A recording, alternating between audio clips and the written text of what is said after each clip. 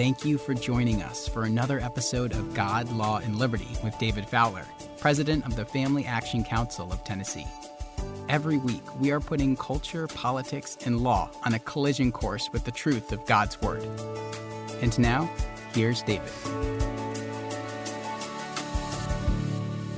Welcome to this week's episode of God, Law, and Liberty, and I hope you're doing great today, wherever you are and whatever it is you're doing. I'm looking forward to today's episode because we're going to pick up where we left off last week, talking about having a scriptural worldview, or a scripturally informed worldview, I guess I should say, and the fact that so many Christians, myself included, have limited the application of Scripture to their view of the whole of reality, saying, as Albert Walters wrote in his little book, Creation Regained, that we looked at last week, that Scripture relates to maybe God and the church in my personal life, but not to the whole of the world. It's not a world view. It's a Bible and church kind of view that we have from Scripture.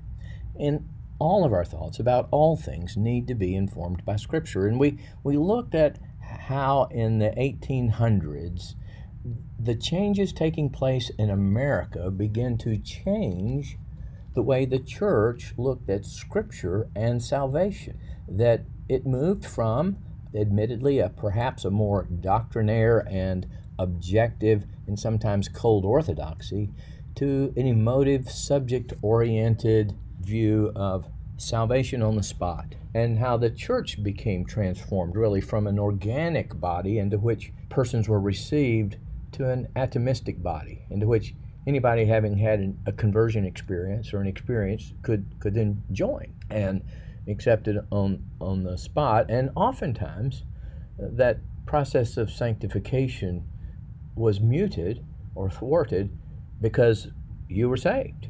You walked the aisle, you had the baptism, and you were on your way. Well, I said at the conclusion of last week's episode, we'd look at what was taking place in the several hundred years before that in part contributed to that approach in the church relative to Scripture. So I hope you find this exciting, even if sometimes disconcerting or disappointing, certainly informative and I hope helpful. I'm taking what I'm going to share today, again, from Nancy Pearcey's book, Total Truth. If you've not read the book, I commend it to you highly, because I know people don't have a lot of time to read big books and lots of books, and I've had the opportunity to do that over the last 20-something years. I want to share with you what I've gained in some of the reading that I've been able to take on. So Nancy notes that Francis Bacon revolutionized the study of science. Now, Francis Bacon lived in middle 1500s, died in 1626. He was a statesman, a philosopher, a theologian. He was the Renaissance kind of man, but he changed the way we do science. Previously, there was it was an Aristotelian method, that there were certain things we took as true, and then we deduced from those truths our science. You remember ultimately the problem with Galileo, that the church said, well, no, the earth has to be the center of the universe because the earth is fixed and it's on its foundations and it won't move. So we can't have this theory that you've come up with. You've deduced something wrong from that Scripture verse. So Bacon says, what we need to do is clear the decks, liberate our minds from all this metaphysical speculation and hypothesizing about the nature of things and the nature of God or whatever it might be, when it comes to science at least, and just clear our minds and let the facts speak for themselves, and then we'd compile all those facts into an inductively developed system. So we would look at all the facts and then we would inductively conclude that, here's how to synthesize all of these facts, and here's now the axiom or the scientific point that we've come to, okay? And that was really what Ms. Pearcey calls a positivistic approach to knowledge. But it was ideal for all the Enlightenment thinkers of the time who thought, we're blank slates, and so we're going to Just look at all the data around us, and the data around us informs and shapes our thinking, and so on and so forth. So the church then began to apply those methods in science to their theological formulations. And here's what she says: with minds washed clean from merely human speculations, we confront the biblical text as a collection of facts that speak for themselves, and then compile individual verses inductively into a theological framework. Okay, now that idea slipped into even Princeton Seminary, okay, where the cold orthodoxy was, right? But it was also underlying a lot of the American Revolution and the stuff we talked about last week, with beginning to be suspicious of all traditional and inherited authorities. And I think, as I mentioned last week, really the only public authority to which one could credibly appeal began to be ultimately science, because science was at least democratic and things could be put to a vote.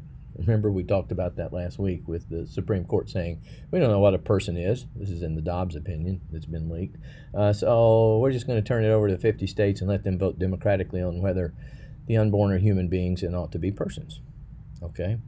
So this idea of Bacon, developed in the area of science, began to slip into politics. And then, as I said last week, this idea in politics began to slip into our theology, and we had a Baconian revolution, you might say, in the way we looked at scriptures. Now, I don't want to step on toes here, so I'm just repeating what Miss Piercy says in her books here, but she says this: few embraced Baconian hermeneutics, which is the word for how we interpret scriptures, okay, more enthusiastically than the members of the Restoration movement, Disciples of Christ, Churches of Christ, and the Christian Church. As I mentioned last week, I was in the Christian Church for several years in Cincinnati and loved being there. And she says that theologians within that tradition still continue to debate the merits of this Baconian hermeneutic even now. But one of the persons, and I'm going to give you some quotes from some of his writings, was Alexander Campbell. And he, too, like some mentioned last week, treated the American Revolution, she says, as a paradigm for inaugurating a new age within the church. He even said political regeneration should lead to ecclesiastical renovation. And he called for, quote, the inalienable right of all laymen to examine the sacred writings for themselves. And we talked about that last week.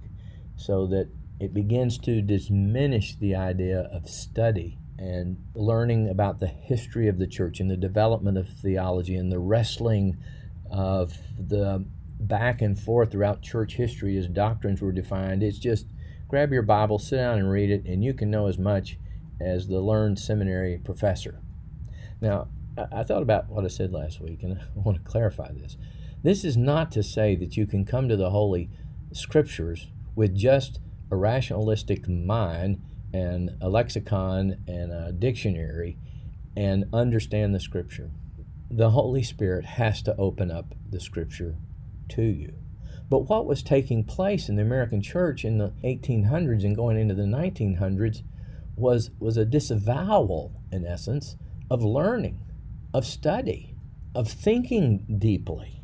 All that was being eschewed, and this Baconian idea fed into that. Anybody can sit down with their Bible and read it and come to the same conclusion as everybody else. And so Campbell wrote this: we are in science and philosophy Baconians. We build on Bible facts and documents and not on theories and speculations. And what is he referring to here? He's referring to essentially the old Aristotelian way of doing science, that there are certain things that we believe to be true, and from those we then begin to deduce certain truths about the natural world. So let me give you an analogy of how that might work.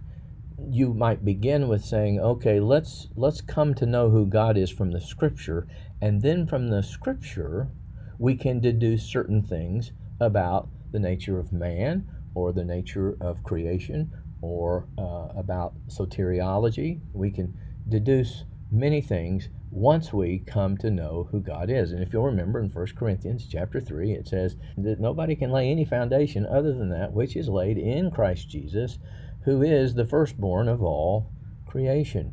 That's why Paul's exhorting us. You need to know the mystery of God, of the Father, and of the Son. We talked about those mysteries the other week as well. And so Campbell goes on to say, the Bible is a book of, quote, plain facts. Its science or doctrine as merely the meaning of its facts, inductively gathered and arranged by every student for himself. Okay? And he urged people to do what he did, saying, quote, I have endeavored to read the Scripture as though no one had read them before me. Now, I hate to say it, but when you stop and you think that way, it might sound like great, but what a sense of arrogance really behind that. I can't learn anything from anybody that's come before me. I mean, when you read the New Testament, what was the Scripture? It wasn't Paul's epistle to the Galatians or the Ephesians or the Corinthians. He was quoting all the time from Isaiah. He was building his theology, his understanding of this mystery of God from the foundation of the world and the revelation of God through Jesus Christ by the Holy Spirit on the basis of what had transpired before. Now, to Campbell's credit, she notes this, that Campbell was convinced that the main cause of disunity in the church was that everyone read Scripture from a perspective of a particular theological system. Now, I want to come back to that in a moment because that's very important, but you'll see that's what Bacon was saying. We come into science with certain metaphysical concepts, okay, particular systems, and that shades the way then we look at the facts. So we got to clear our minds, get rid of all those systems, and just look at the facts and see what we can induce from those facts. And so he's saying, well, that's what's happened in theology. Specifically, he was reacting against the Catholic Church and the Reformed churches, predominantly the Anglican, let's say, and the Presbyterian churches, okay, the Reformed theology churches. And he said, when we do that, it's like we're looking through, quote, colored glasses. And we just need to get rid of all of that beforehand. So Nancy Pearcey says that brings about certain consequences, and here are some of them. She says this empiricist insistence that theology is a collection of facts led easily to a one-dimensional, flat-footed interpretation of Scripture. Now, what she's referring to here, let me explain in the next sentence. Metaphorical, mystical, and symbolic meanings were downplayed in favor of the plain meaning of the text. Now, it should not be hard to go through Scripture and realize there's a lot of typology in the Scripture. And the New Testament carries forward a lot of that typology. You'll see in Isaiah talking about water and springs of water. And so what does Jesus say there at the end? He says, come to me and you'll have springs of living water. And that's supposed to bring to our minds certain things that we associate with water. Now, the downside was some people took typology to remove all objectivity to the Scripture so that any word and any phrase could mean anything, but you can throw out the baby with the bathwater. And that's what she's saying. It became a rather flat-footed, mechanical, one-dimensional view of the Bible. And ultimately, my friends, as I have realized from the traditions in which I grew up, that you can get to some things that all of a sudden don't make sense. I'm treating this literally here, but I can't treat it literally there. So what does it mean to have a literal interpretation of the Bible?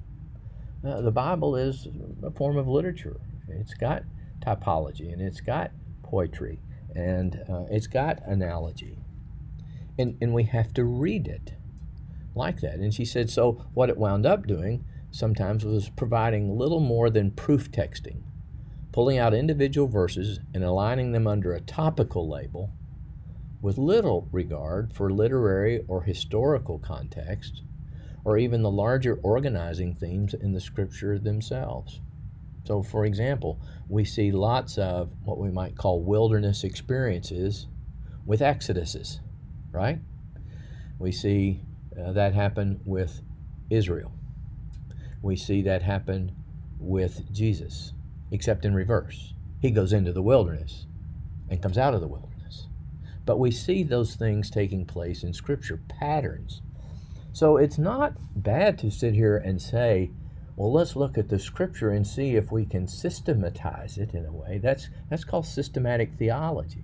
But it was divorcing that look at the Scripture, divorced from everything in the past, as if nobody in the past had ever known anything or gotten anything right. Now, Ms. Piercy goes on to say, you might think that was continuing in the tradition of the Reformation with its emphasis on sola scriptura, but she said it was not.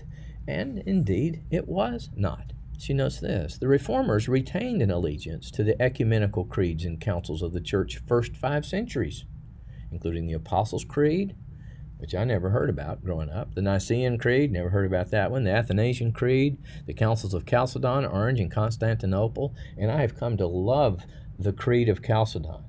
It's a creed we need to recover for today in view of the totalitarianism that's taking place in our nation.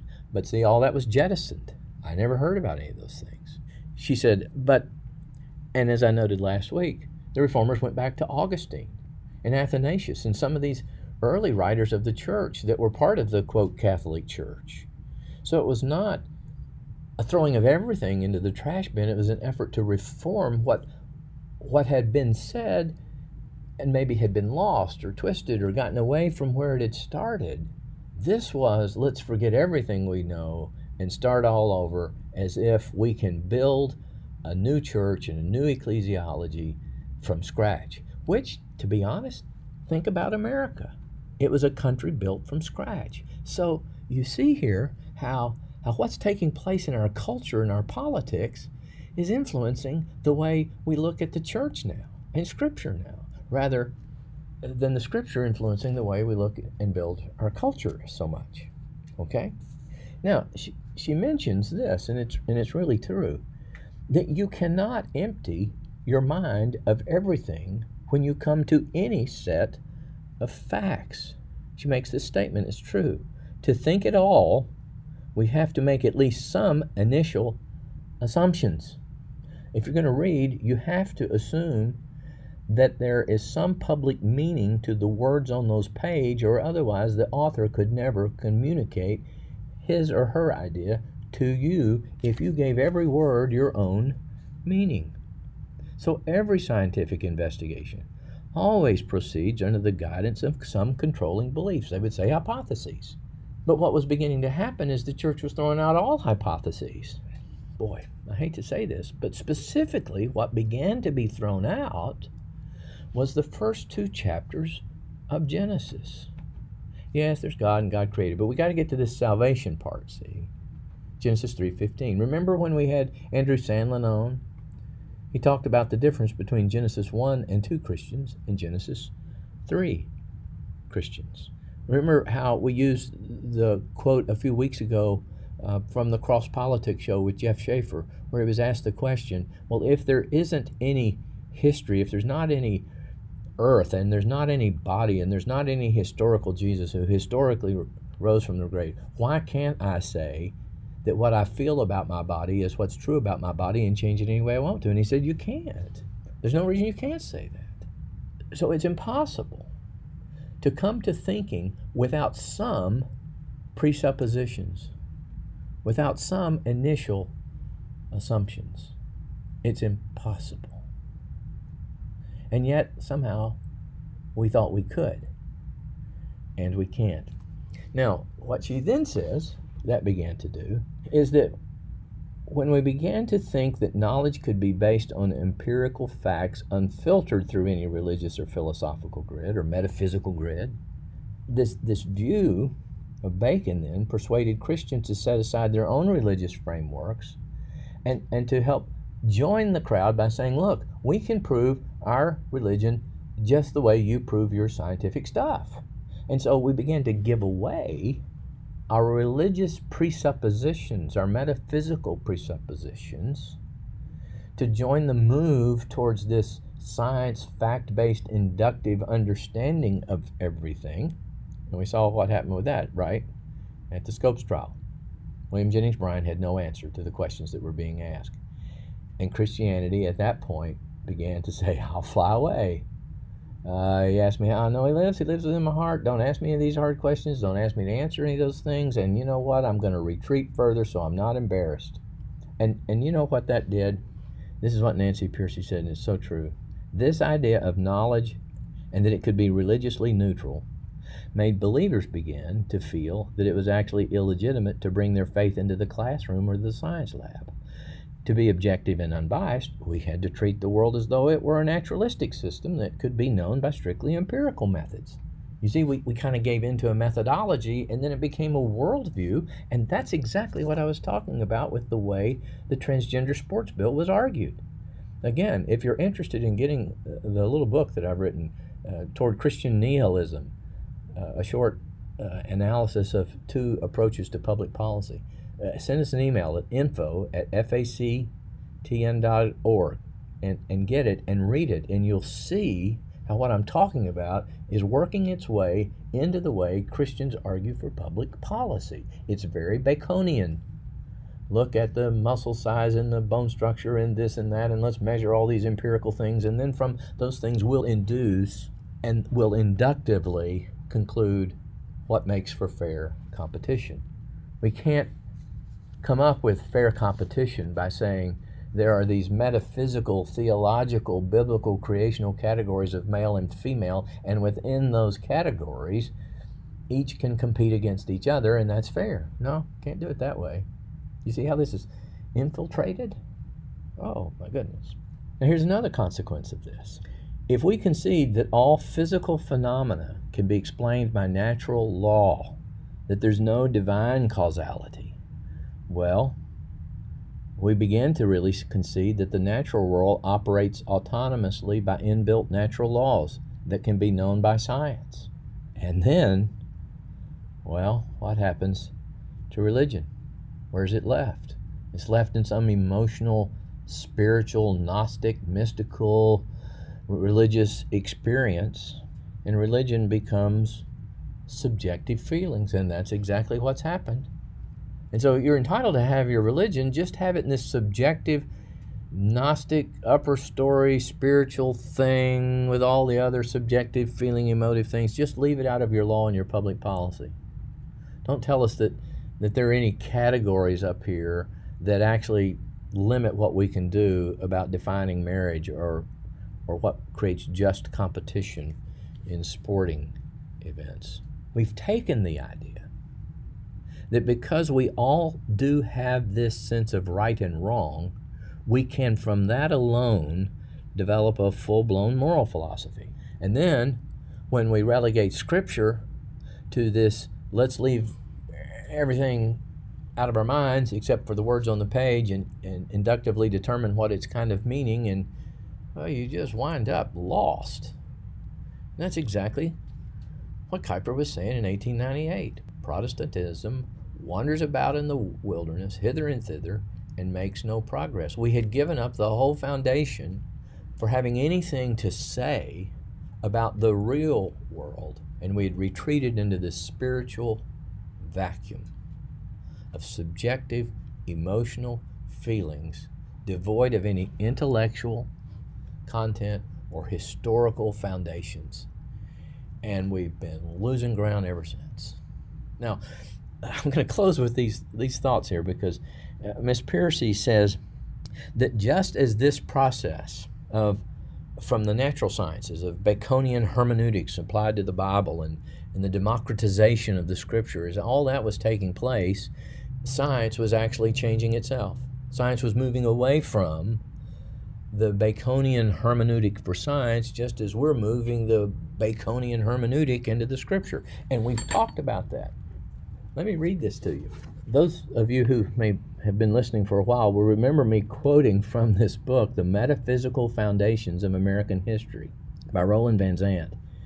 And he makes this statement as we're moving into the 20th century. He says this: "It is precisely this world of given facts as specification of what is that 20th century science has repudiated." In other words, this Baconian method that we're just going to look at the facts, and from those facts we can inductively determine the scientific axioms and truths. He says that's been repudiated now. He quotes Albert Einstein, quote, "There is no inductive method which could lead to the fundamental concepts of physics." Failure to understand this fact constituted the basic philosophical error of so many investigators of the 19th century. That's the 1800s, see? So we're just kind of behind the times. We're moving into the very method that science is jettisoning and acknowledging that you can't come to the facts without some presuppositions, some assumptions. As Nancy Pearcey said, you can't think at all if you can't assume the words on the page have a public meaning that everybody could grasp equally. You have to have some presuppositions. You have to have some assumptions about the nature of reality to even think, and we have jettisoned all of our history. We've jettisoned all of the things by which we have understood the scriptures in the past to say we can just scrabble it out ourselves, and now we're utterly lost. Well, I'm gonna end today here, and next week what we're gonna do, and in the next couple of weeks, I am so excited about it. We're gonna begin to look back at those things we have forgotten. And when I say forgotten, I'm gonna admit, for my part, I didn't ever even know. They were never taught to me.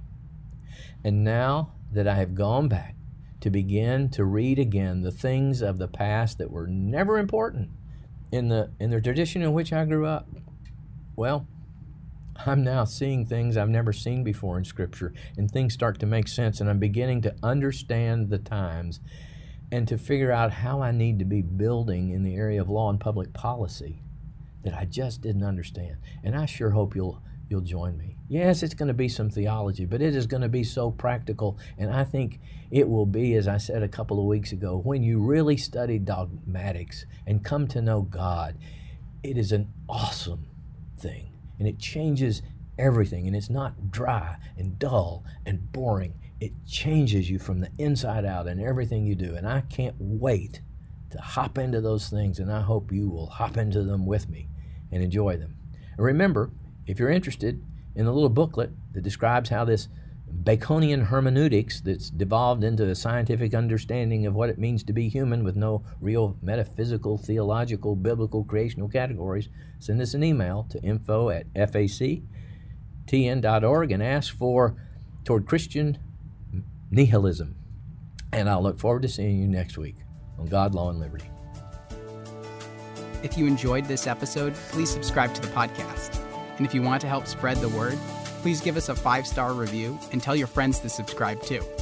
God, Law, and Liberty is available on Apple Podcasts, Spotify, and wherever you listen to podcasts. For more information, please visit us at www.facttennessee.org. That's factennessee.org. And please follow us on Facebook, Twitter, and Instagram at Fact Tennessee.